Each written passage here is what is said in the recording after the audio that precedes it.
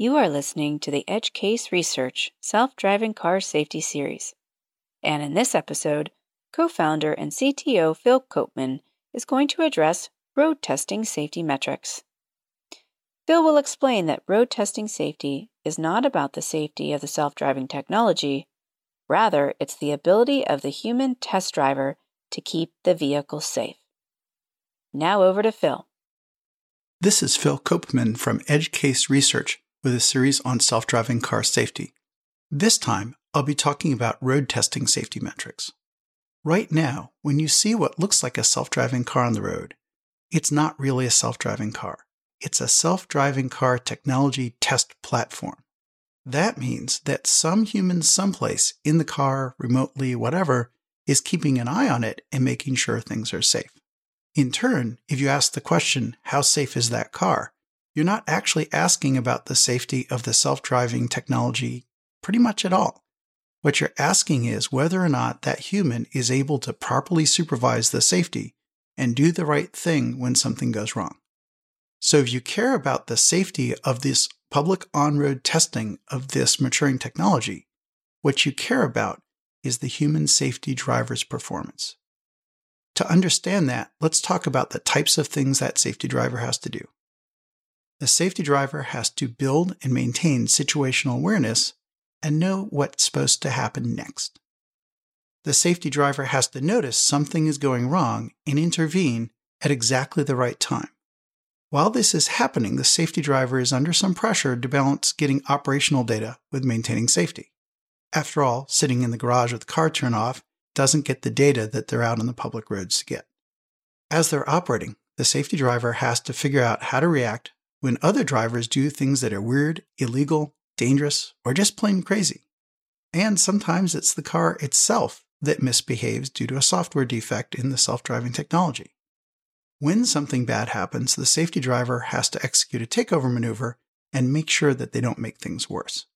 Now that sounds like a lot to do, but the fact is that when things are going well, it's an exceptionally boring job. The car just keeps doing the thing it's supposed to be doing, and the driver sits there watching and waiting. Every once in a while, something will go wrong, and the safety driver has to make sure that not only do they have situational awareness and that they have an idea what to do next, but they're not startled into doing the wrong thing. Rolling all that up, supervising an autonomous test platform is exceptionally difficult work and requires the highest of driving skills. And yes, we actually do get to the part where the car has to behave properly, but it has nothing to do with the self-driving technology. It has to do with the emergency override. If the human safety driver wants to override vehicle, then they have to be able to turn off the self-driving feature and get control of the vehicle. It turns out getting that mostly right is straightforward, but getting it at 100% right takes a lot of care and attention. Taking all this into account, you start realizing that disengagements, which is the measure we use now, is actually the wrong metric. In fact, it's exactly the wrong metric. Because disengagements aren't what make you dangerous. The thing that makes you the most dangerous when you're testing technology is non-disengagements, failure to disengage when you should have. In other words, the hazards that you did not catch with the human safety driver. That's what matters. Now, measuring something that doesn't happen is not straightforward, but in fact, if you want metrics for safety, that's what you have to go after. The starting point isn't really quite metrics at all, but rather processes. And what you hear is the more thoughtful companies are starting to emphasize things like good driver qualifications. They have training, they have good reaction times. Driver testing, go out on a test track, make sure the driver can handle surprises, and make sure the driver can maintain situational awareness. Yes, the disengagement mechanism has to work. The proverbial big red button needs to work all the time, not just most of the time.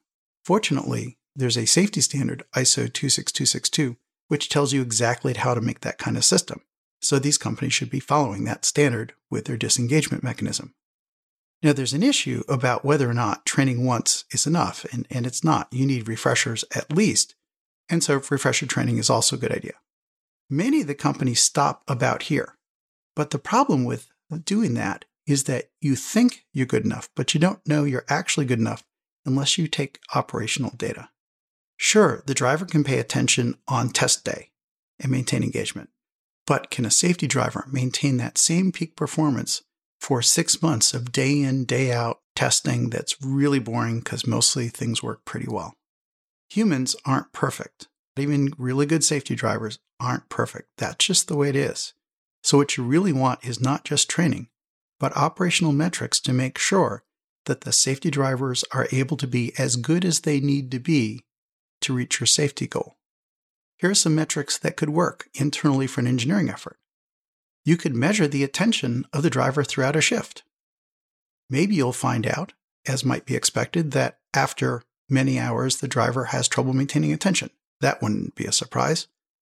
Some companies are doing 2-hour shifts. While for active driving that might be a good shift size, there's lots of data for several decades suggesting that for supervising autonomy, you need shorter shifts, maybe only 30 minutes. So do you have data showing that your 2-hour shifts are okay? Or maybe you need a shorter shift. Without data, you won't know that. You might also want to measure the intervention accuracy. Did the driver actually know if their blind spot was clear when they made a lane change? Or did they just get lucky when they did a takeover and a lane change? Knowing the fraction of time that drivers do the right thing is important. It's not going to be 100%, but you just need to make sure it's good enough to achieve your safety goal. And every once in a while, if the driver tries to do a takeover and the vehicle doesn't respond, you really need to know that that happened. Now, those metrics are somewhat detailed and might not be the kind of thing that a government agency or the public would really be in a position to process well. So you want some roll-up metrics as well. But these are mostly things that have to do with non-disengagements rather than disengagements. To really deal with road testing safety, the number one concern has got to be times when the vehicle did something dangerous and the safety driver did not do the right compensating action. Your drivers aren't going to be perfect. Are you planning on just blaming them when there's a mishap? Or are you actually taking measurements to find out if you're hitting performance targets? So if you have a target for how much the driver has to pay attention and how much is okay to lose attention for a second or two, then you need to know if you're hitting that target, and it's not going to be perfection. You probably also want some metrics for rule violations. For example, running a stop sign even though nothing bad happened is a bad thing. The number of times that happens is not going to be 0, but it should be so low that it's dramatically better than normal human drivers, for example. You probably want to measure how often you unreasonably encroach on a bike lane, even if there's no bicyclist there. You might want to measure how often you fail to yield to a pedestrian. Most pedestrians aren't going to jump out in front of a car to get hit, but the fact that they had to back off and let you pass means you weren't behaving the way you were supposed to. Probably the most important thing to measure is near misses, or as some people call them, near hits, where the margin was just too small even if you got lucky and nothing bad actually happened. For example, maybe you're supposed to leave 3 feet of clearance to a bicyclist. And at high speeds, I would hope you do leave that. But if you're down at 2 or 3 miles an hour crawling through and you're 2 feet away from a bicyclist, maybe that's okay. You need a definition of near misses that responds to the particular situation. But ultimately, you want to know how often you had a near miss, meaning you were in a situation more dangerous than it was supposed to be. If your safety driver catches it, great. But if your safety driver does not, that means you're operating, taking chances that you didn't intend to take. Knowing that is super important. No safety program and no safety metric is going to be perfect. It's unreasonable to expect self-driving car testing to be absolutely perfect with not even a fender bender. Surely mishaps will happen, especially when interacting with human drivers. But there has to be some sort of strategy. And a viable strategy might be that you use above-average safety drivers who have to deal with the extra complexity of the safety platforms, but they come out overall to be at least as good as normal human drivers. You're making a big ask to have these safety drivers be better than normal human drivers and compensate for all the difficulties with this technology. Probably it can be done, but you really need to know you got there instead of training the drivers, sending them out on roads, and hoping that you're safe enough. You really want some metrics. To build trust, companies should be exposing at least the high-level roll-up metrics. They have nothing to do with the secret sauce behind the self-driving car. But they have everything to do with the safety of the general public as this technology is being tested on public roads. You have just listened to Phil Copeman address road testing safety metrics. The key takeaway from this episode: rather than just training the driver and hoping they can perform perfectly in the real world, companies need operational metrics that will measure safety driver performance and ensure that drivers are as good as they need to be to reach their safety goals.